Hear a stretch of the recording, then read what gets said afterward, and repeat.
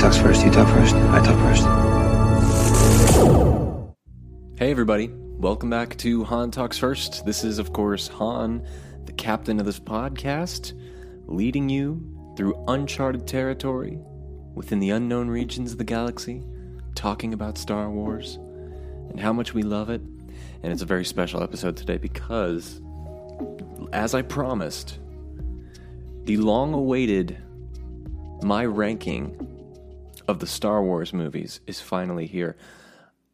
I've been asked a lot for it over the past years, actually, and I always set goals for myself, and one of my goals was to reach 1,000 subscribers to this podcast.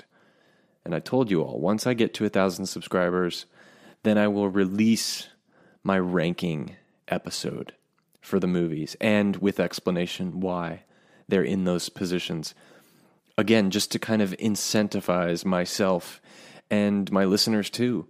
And I just cannot thank you guys enough for that support, because we hit our first goal, which is incredible. And currently, at the time that I'm recording this podcast, we surpassed it by 817 new subscribers. So we're currently at 1,817 subscribers to the Han Talks First podcast. Welcome to everybody that is new, and a big thank you to everyone who has been with us for a very long time. Now, this is the extended version. I will be releasing a condensed version on the YouTube channel, which will cover the basics, but this one, for the podcast listeners, for my audio friends and family out there who have been supporting me much longer than I have been on YouTube, you guys will get this episode early and exclusive, and of course with extra dialogue from me explaining why each movie is in its respective spot. So I hope you appreciate that. And it's late where I am right now at the time of recording this, but I finally finished my list and I laid out my thoughts, and I'm ready to give it to you. And we're going to start from my least favorite up to my most favorite. And for a lot of you who have been with us for a long time, you probably know already a rough idea of what my order is. If not, you probably already know my top three.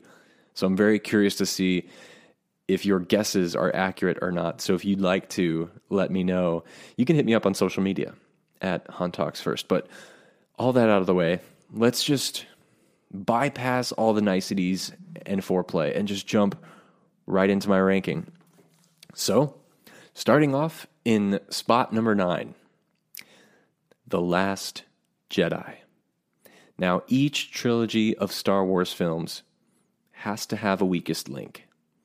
And for me, for the sequels, that's The Last Jedi. There's nothing like a good movie, and The Last Jedi is nothing like a good movie. Now, this movie is a favorite among many of you Star Wars fans out there, so it is not my goal to take that away from anybody. But here, I'm going to list some of my reasons why that it is in my last spot in my ranking.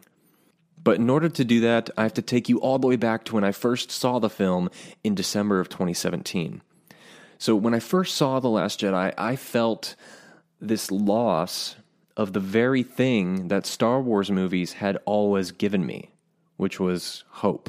Now again, some of you are going to disagree with this, and that's totally fine. I'm not saying I am right or you're wrong. I'm also not saying that you're right and I'm wrong. I'm just saying that these movies are subjective, and the whole point is that we have different understandings of them. And this one is specifically mine. For me, the story felt very chaotic in its tone and also in its themes, and I think it suffered from plot saturation. I actually, when I was watching it for the first time, I didn't know what it was trying to tell. I didn't know what this movie was about, and I didn't know where it wanted to go. I didn't know what its narrative function was trying to be. You know, it was also the first time a Star Wars movie for me had ever felt very small as opposed to a grand space adventure that we're used to in this franchise's predecessors.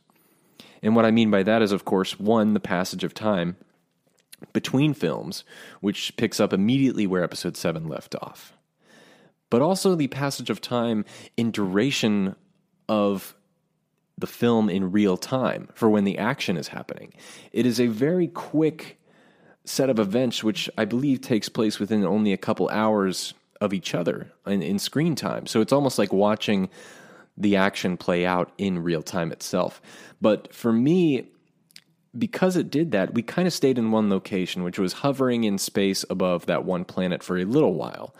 And then it hovered in space on another planet, but mainly taking place inside both respective ships of the First Order and of the Resistance base, which is fine.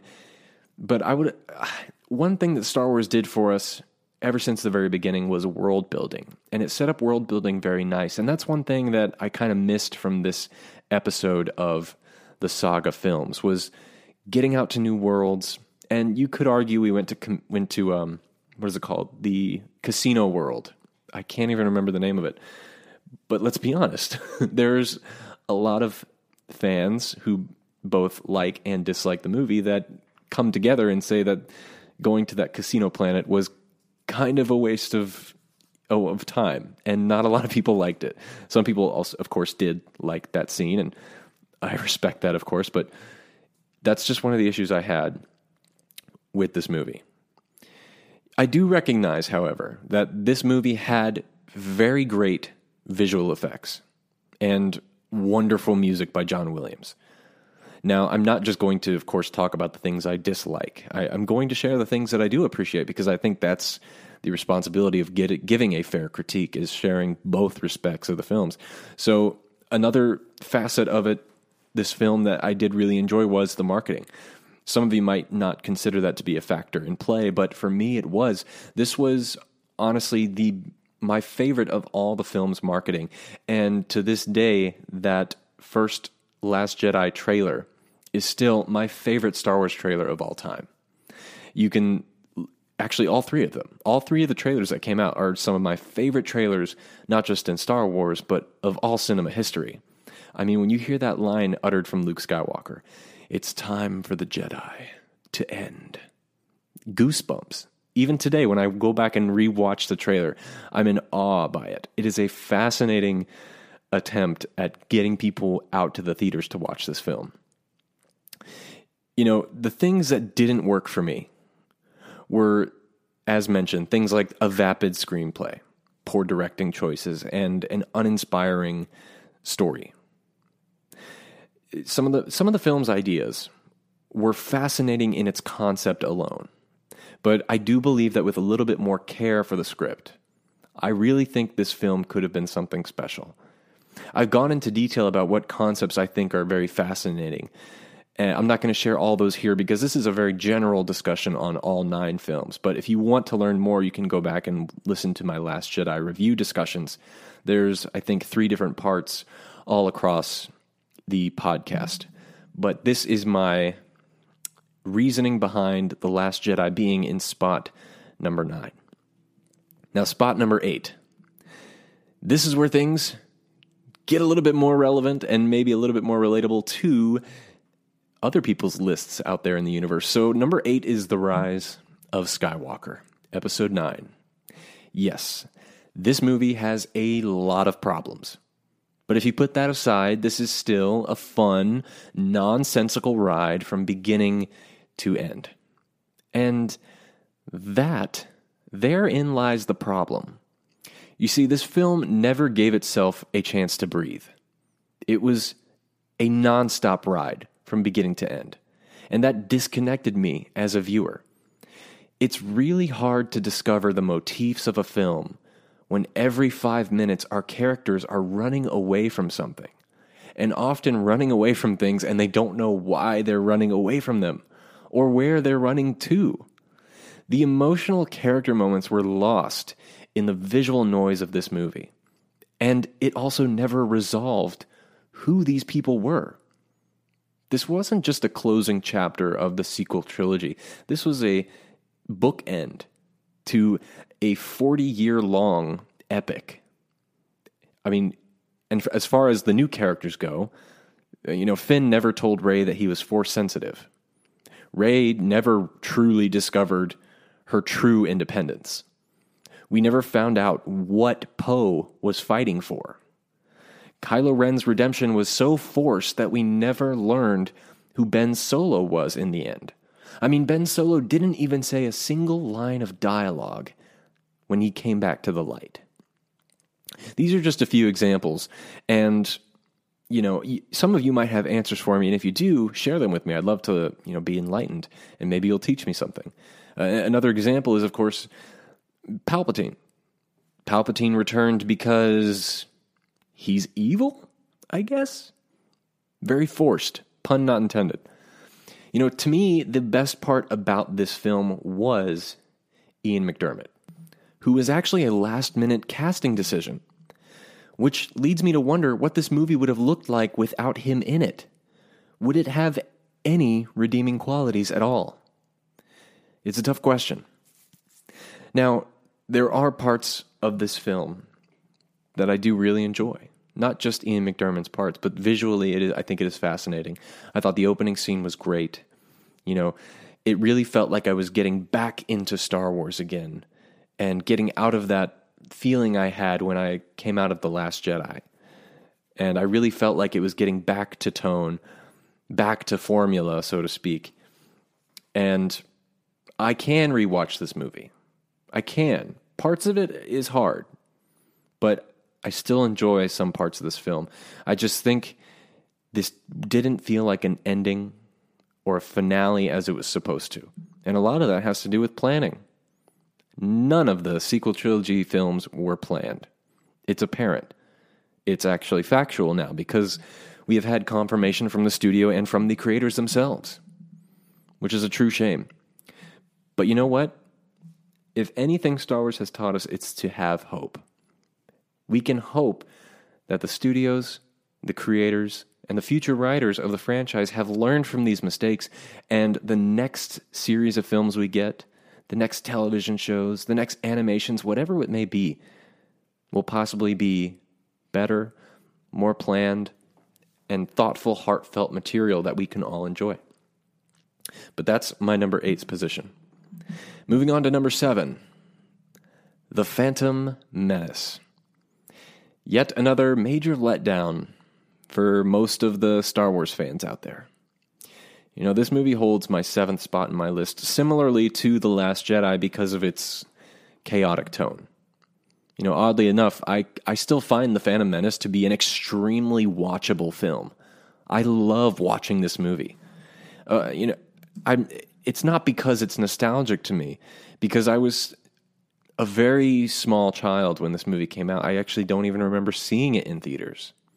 Now, I do remember playing with the action figures, so that may have something to do with it, because I had them all, and they went with me everywhere I went. But there's something about this film that is just super engaging to me, and I love sitting down and watching it. Of course, there are parts I can skip, such as the political mumbo-jumbo and the Senate meetings, yada yada. But everything else, I really love. It's an achievement in visual effects, achievement in sound, and of course, digital filmmaking. And they were all decades ahead of its time, and it has to be commended for that. The pod race scene. Oh my God, the pod race scene. Everything I just mentioned is the pod race scene. It is a masterclass in achievements in filmmaking. Everything from sound to visuals to puppetry to model making to pacing, editing, everything is structured around this pod race scene. And I can watch it over and over and over. It never gets old. It's incredible to watch on the biggest screen you can with the best sound system. It's riveting. And it's even better to go online and go to YouTube and see extended versions of the pod race scene, which, by the way, you can watch on my YouTube channel if you want to. I posted an extended version of the pod race, which has a bunch of extra clips and footage that didn't make it into the final cut. But easily, this is my favorite moment of The Phantom Menace. Yes, even more than the Duel of the Fates fight. The pod race scene is my favorite. And it's in my ranking of what I believe to be some of the most iconic moments in Star Wars history. And if you want to hear my full list on that, we did an episode. It was actually our second episode ever. Me and my friend Zach, we did a ranking of the top 10 most iconic moments in Star Wars, and the pod race scene was one of mine. Now, however, all of these great things seem to be canceled out with wooden filmmaking. You know, on paper, The Phantom Menace has a really good story to tell, but it's the execution that distracts the audience from that. And it's just that. If George Lucas had put as much love and attention to the writing, just as he did with its visual effects and editing, like in the pod race scene, I believe this film would have been significantly better. It's obvious that George Lucas's goal and ideal for Star Wars at this time was to push the boundaries of filmmaking and pave the way for future filmmakers to come in and just change the game, which he did, of course. People didn't realize it until later, but he did that. But you can't just do those things. You have to also tell a good story. You have to do what this medium was intended to do in the first place, not just entertain, but tell a good story. And there is a good story there. It's just the way it was executed and the writing, the dialogue. It could have been a tad bit better. From the director to the dialogue to the lack of overall directional awareness. This is why The Phantom Menace is in my number spot position. Going on to number 6, we're talking about Attack of the Clones. Now, this is the first movie to be shot completely on digital. And by first movie, I mean first contemporary, theatrically released film. There were films before it, of course, but nothing that was as significant or impactful as a Star Wars film. Now, just because something is the first doesn't mean it's good. This movie was beloved by me as a child. Hell, even today. I'll say it, I'm an apologist. The lightsaber fights, the speeder chase at the beginning of the film, the side story with Obi-Wan on this detective hunt. But let's face it, the visual effects were out of control. The love scenes were creepy. The dialogue was worse than it was before, which is hard to believe because George Lucas actually brought on another writer to help him with that very problem. That's true. I can't remember the guy's name right now, Jonathan something, but it's in the credits of the film. And it was stated by George he was brought in someone to help him with the love scenes and to make the dialogue a little bit better, but clearly it didn't work. The biggest takeaway from this movie is that Darth Vader doesn't like sand. No! Okay, kidding aside. The story is there. It's shrouded behind a bunch of political speak, but it's there. Similar to The Phantom Menace. On paper, all of the prequel movies have an incredible, fascinating, riveting myth to them that I think will be talked about for years. You know, whether they're beloved now or not. But you see, every 5 years or so, the prequels seem to come back to the light and get everybody's attention, and everyone's talking about them again. It's that magic behind that George Lucas touch of filmmaking. But again, I wish he had more collaborators on this film, just like he did with the original trilogy. And I think they would have been just a little bit better. You know, we find out in this film that the Emperor was manipulating the war. We found out what the Clone Wars were. And it also has some great setups for how Anakin would turn into Vader. One of the good examples I'll pick out of this film that is actually another favorite scene in all of Star Wars is the scene where Anakin's mother dies in his arms. I believe that's I believe that's the best scene in Attack of the Clones. And one of the better scenes in all of the prequel films. It's so powerful, magnificent, and the accompanying music is fit to perfection. It is a great scene. And if all of this movie was just like that scene, it would have been a great film. Because it was this moment where we see the transition from Anakin to Vader. We see what makes him tick, what starts to push him off his rocker, and it makes us want to know more. And we really didn't get much of the transitional period. We got a bunch of little things that led up to it, and some stuff in Revenge of the Sith, but Attack of the Clones I just believe we could have had more. And that's what makes it in spot number 6. Okay, we're about halfway. We're at spot number 5. And number 5 is reserved for Return of the Jedi. We're starting to get into the positives now, everybody. Return of the Jedi. When I was a kid, I found this to be the most boring of the original trilogy. But with age, I found that this was a very satisfying film. I didn't know it yet, but this film actually taught me a lot of life lessons.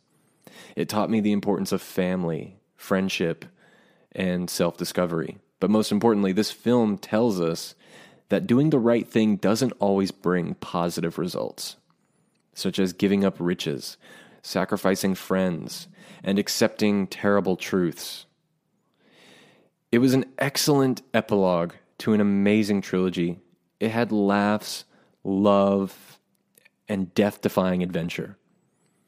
My favorite part of this movie has always been Luke's confrontation with his father. Whether it was fighting him on the Death Star or a meaningful conversation on the balcony on the moon of Endor. Even as a kid, this was my favorite part. My least favorite part was when Yoda died. I remember looking to my grandmother and being like in tears as a kid and being like, why does he have to go?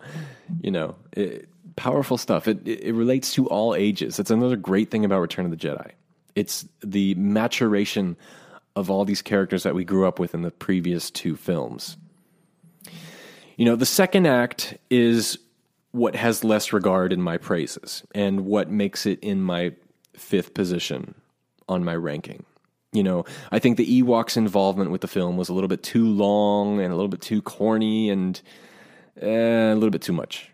And its silly tone overall did not contrast very well with the very serious plot between Luke's and his teachers like Yoda and Obi-Wan, his confrontation with Vader, and then, of course, his final confrontation with the Emperor. Juxtaposing that with the silliness that was going on the forest moon of Endor was just, it was too brash, and it was jumping back in tone too much. And it can work. I mean, we saw with Empire that kind of stuff can work, but for me, this is where it got a little messy. You know, I still believe it's a masterful film, but it's still in my 5th place. Moving on to number 4, though. We're talking about another legendary film. And I can already hear some of your jaws hitting the floor when I say that Empire Strikes Back is my number 4, and it isn't even in my top 3, but hear me out, okay? Hear me out. So there are movies in this world, and then there are films. Empire Strikes Back is a film.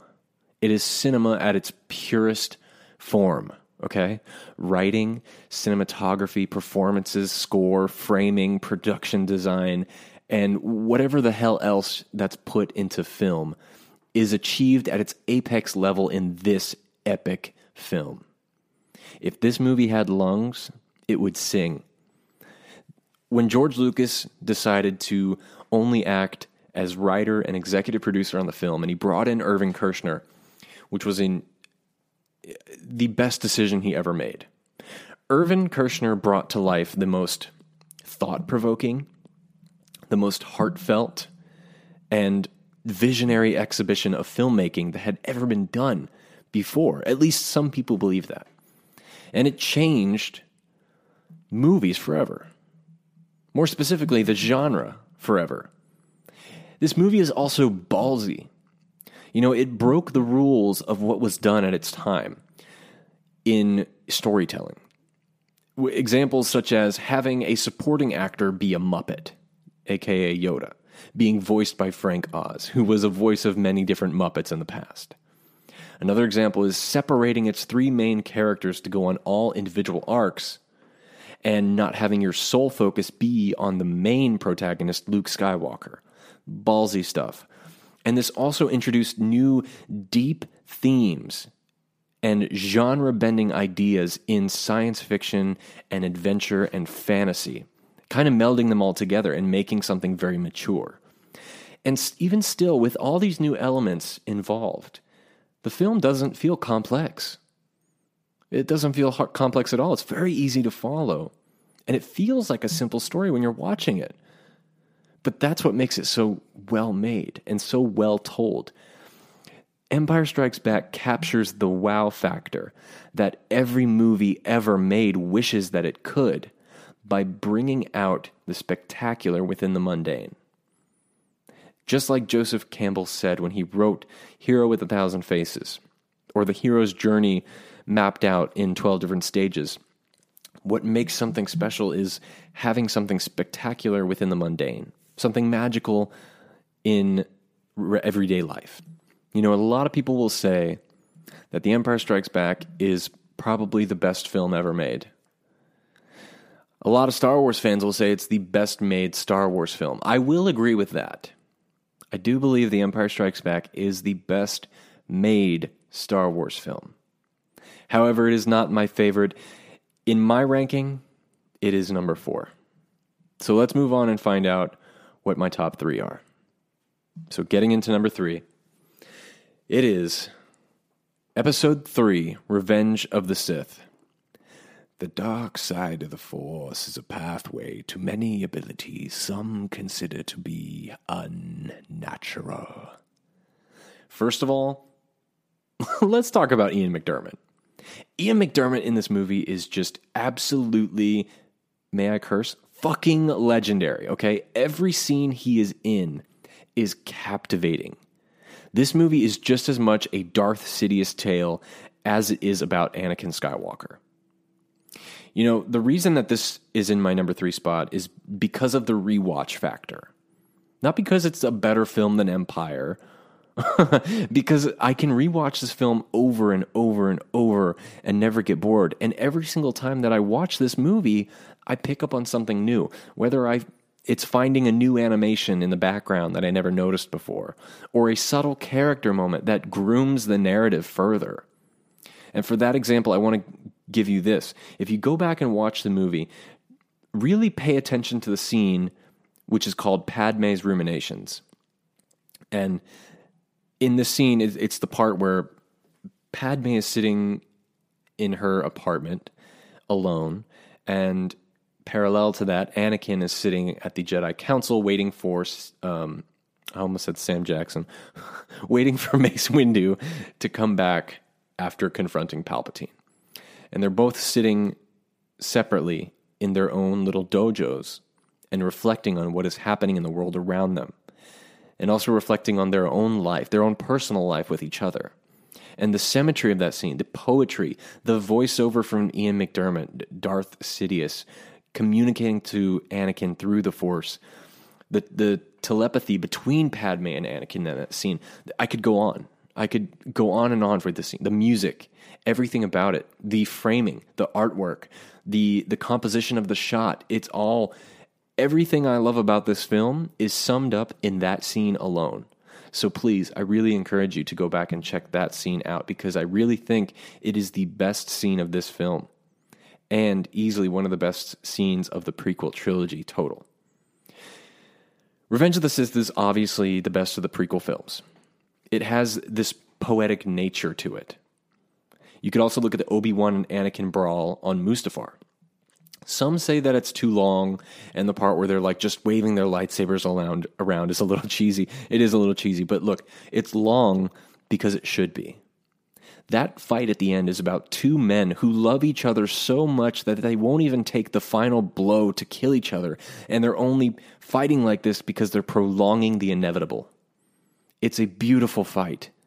And parallel with that, you have Padme dying by her loss of hope in her husband. Dying of a broken heart. Yes, it's cheesy, but it's romantic.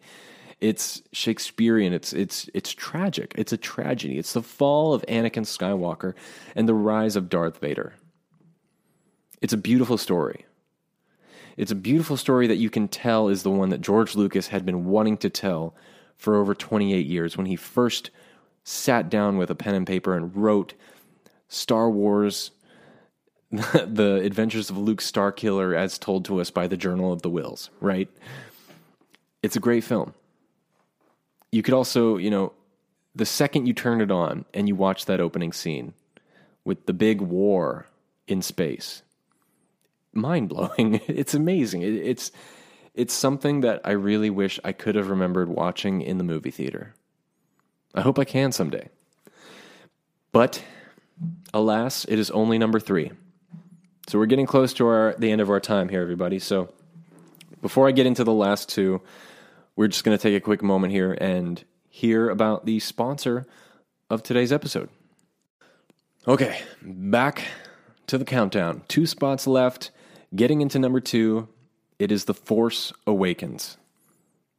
The Force Awakens was easily one of the best movie theater experiences I ever had. I remember getting dressed up for one of the first times I ever cosplayed to a theater. Maybe the first time was actually for the movie Kick-Ass, which came out in 2009. I dressed up as Kick-Ass and went. It was one of those Comic-Con things that we did. But anyway, The Force Awakens was the first time I ever went to a Star Wars movie in cosplay. I went with my brother. It was a nice experience for us. We saw it opening night. And it's actually kind of funny. So at the time, I used to work at a movie theater back when The Force Awakens came out. And I had worked there for about a year. And then December was approaching, and everyone at the movie theater was freaking out because Star Wars was about to release, which meant the theaters were going to be overrun with customers, right? And we didn't have enough staff, yada, yada, yada. We had a bunch of meetings about it, etc. So here's the funny story. The night that our manager of the building gave us a big meeting, how to prepare for what was going to happen opening night of Star Wars, after the meeting was over, I walked up to her and I said, look, you know I'm a massive Star Wars fan. And I know this isn't what you want to hear, but Thursday night when The Force Awakens comes out, even if I'm on the schedule, I will not be here from my shift. I said, if you don't like it, I don't have to come back. I will gladly lose this job, but I have been waiting for this movie for, what was it at the time? 3 years since they announced it. I was like, I've been waiting for this film for 3 years. I'm not missing my shot to watch it opening night with my brother and a bunch of fans in costume surrounded by the Force. And luckily, my boss was like, look, I get it. I know you're a huge Star Wars fan. I know this is a big deal. You are excused. But you have to work Friday, Saturday, Sunday, Monday, Tuesday. And I did. But she let me have opening night. And even with that, I still stayed after my shift and watched Star Wars again after work each day for the next 7 days. It was fantastic. But that's my funny short story about this film. Now, yes, The Force Awakens, yes, it's a new hope from a certain point of view. Yes, it's all setup and no delivery. I don't care. I freaking love this movie. This movie is a fun ride from beginning to end. The story is built on this idea that Luke Skywalker may not have been a myth after all, and that there is still hope in the galaxy. Again, kind of reiterating what A New Hope had set up back in 1977, but under new terms. It's a good representation of our world today. And what I mean by that is, like, we can't let history go on forgotten, or we might not learn from our mistakes. Death Star. Anyway. Now, look, I thought this film brought back the tone of Star Wars that was lost from the late 80s. You know, it felt like we were back in that same world again just a few decades later. Because, of course, the prequels weren't at all reminiscent of the Star Wars tone from the late 70s, early 80s. And that's okay. That's how it was supposed to be. The prequels were a different time. It's a different era. It's a different story. But this film had to return back to it. It had to feel like it was connected in some way. And I feel like it did. I think it did a pretty good job doing that, actually. And again, it brings back the themes, the main theme, of course, of balance. You know, lightness and darkness rising to meet each other. Where light rises, dark will counter. Where dark rises, light will counter, etc. But there was a little bit more to these characters than there were back in the 70s when we were introduced to the original three. They all seem connected in a very different way that hadn't been done before, and that was with, as the title of the film suggests, the Force had awoken.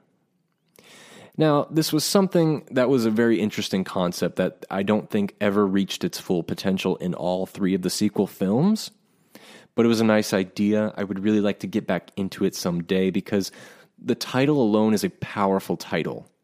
The Force Awakens. That not only told the audience that, hey, Star Wars is returning, but that there's more to the Force that we don't know. Just talking about it makes me really, I won't say disappointed because I do love this movie, but just kind of still waiting to get those answers that were set up in this movie. Still waiting to figure out how Maz got the lightsaber. Still waiting to truly figure out what Rey's own independent view of herself is. To still figure out Ben Solo, Princess Leia, Han Solo, what happened to them all. It still leaves me wondering. And that might be why it's only in my number 3. But hey, number 2, sorry. And hey, it's only in my number 2 because this film brought back Star Wars.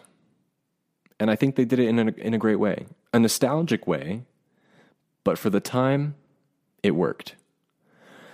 So now, without further ado, ladies and gentlemen, it's time for number 1. You all know what it is. You knew what it was when we started this podcast. Don't kid yourself.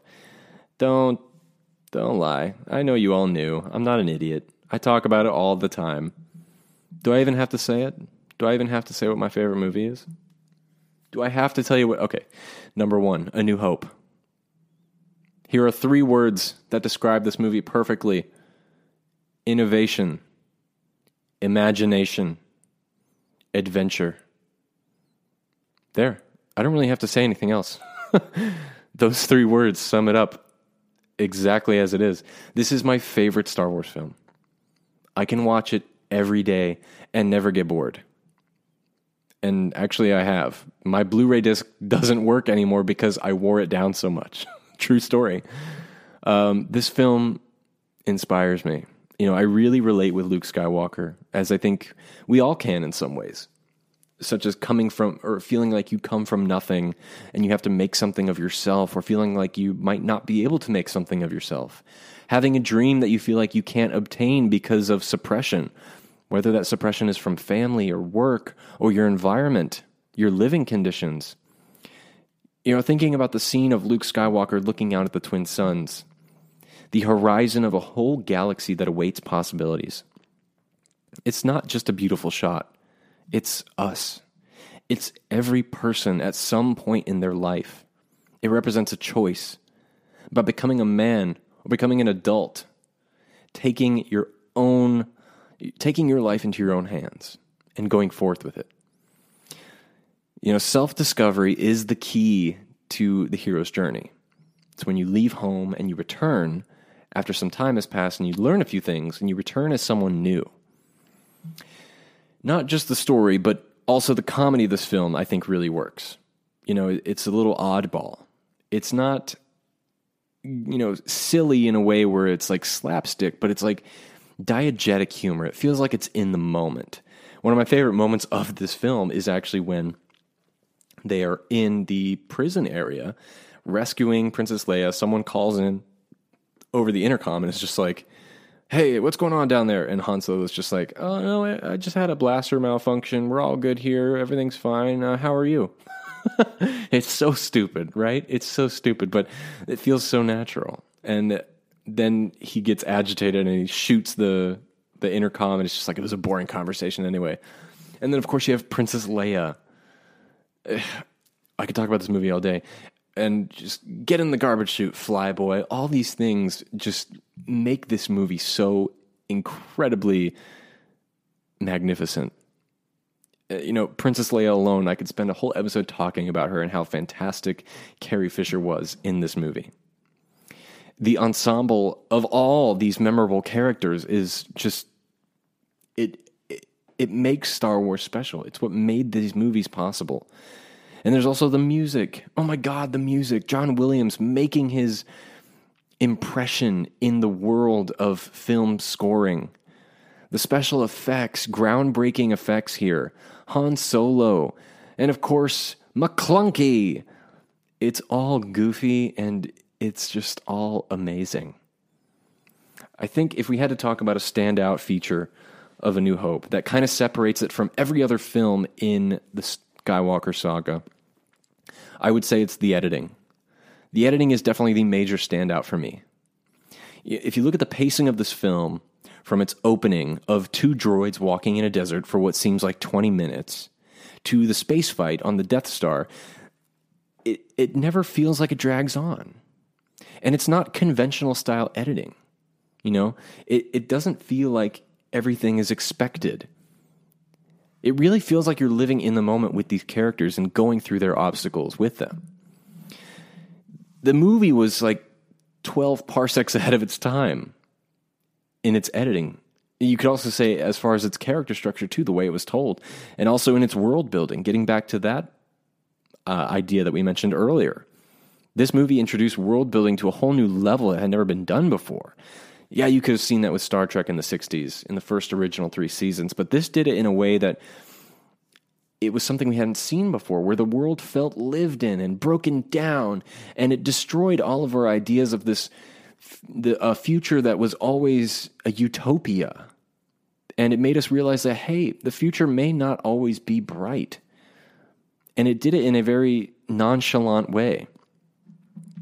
And the only time that this movie was ever surpassed in its advancements in filmmaking was by its sequel, Empire Strikes Back. This is the movie for me that made me a Star Wars fan. And that's why it's in my number one spot. It's been in my number one spot for a very long time. And it's one of my favorite movies of all time. I could go on and on about not just this film, but all of the films. This movie right here, A New Hope, changed everything. It changed the game, not just for me, but for you, whoever's listening, and for your friends, your neighbors. Everyone knows what Star Wars is. It's something really special. And with that, that's my list, everybody. So just to kind of recap, going back in order, number 9, The Last Jedi. Number 8, The Rise of Skywalker. Number 7, The Phantom Menace. Number 6, Attack of the Clones. Number 5, Return of the Jedi. Number 4, Empire Strikes Back. Number 3, Revenge of the Sith. Number 2, The Force Awakens. And number 1, Star Wars, A New Hope. Guys, I can't thank you enough if you made it all the way to the end of this episode. Thanks for hanging out with me and listening to my thoughts on this ranking. I know a lot of you have been asking for it, and I really hope you enjoyed it. If you did enjoy it, please rate this podcast. You know, you can do it on Spotify and Apple now. And feel free to subscribe if you're new. If you're new here, welcome. You know, happy to have you. We're doing really well with our subscribers and our growth. I'm really pleased. I can't believe we've made it this far already. You know, it really inspires me. It inspires me a lot. It makes me want to do more, not just podcasting, but other things in my life. But this is great, everybody. There will be a video version of this available on YouTube later on at some point. But you guys, the true fans, the audio listeners, you get it first. And if you want to see some visuals to go along with this, maybe a little bit more different, commentary from me on the movies, go check out the video at some point. But there's also tons of other videos on the channel too. We're doing a lot recently. A bunch of Lego reviews, of course, the Book of Boba Fett, yada yada. Anything you want to see. But hey guys, thank you so much for being here. Reach out to me on social media at Han Talks First. I'd love to talk with you guys. I try to respond to everybody. And until next time, somehow, some way, somewhere this week, may the Force be with you. So who talks first? You talk first? I talk first.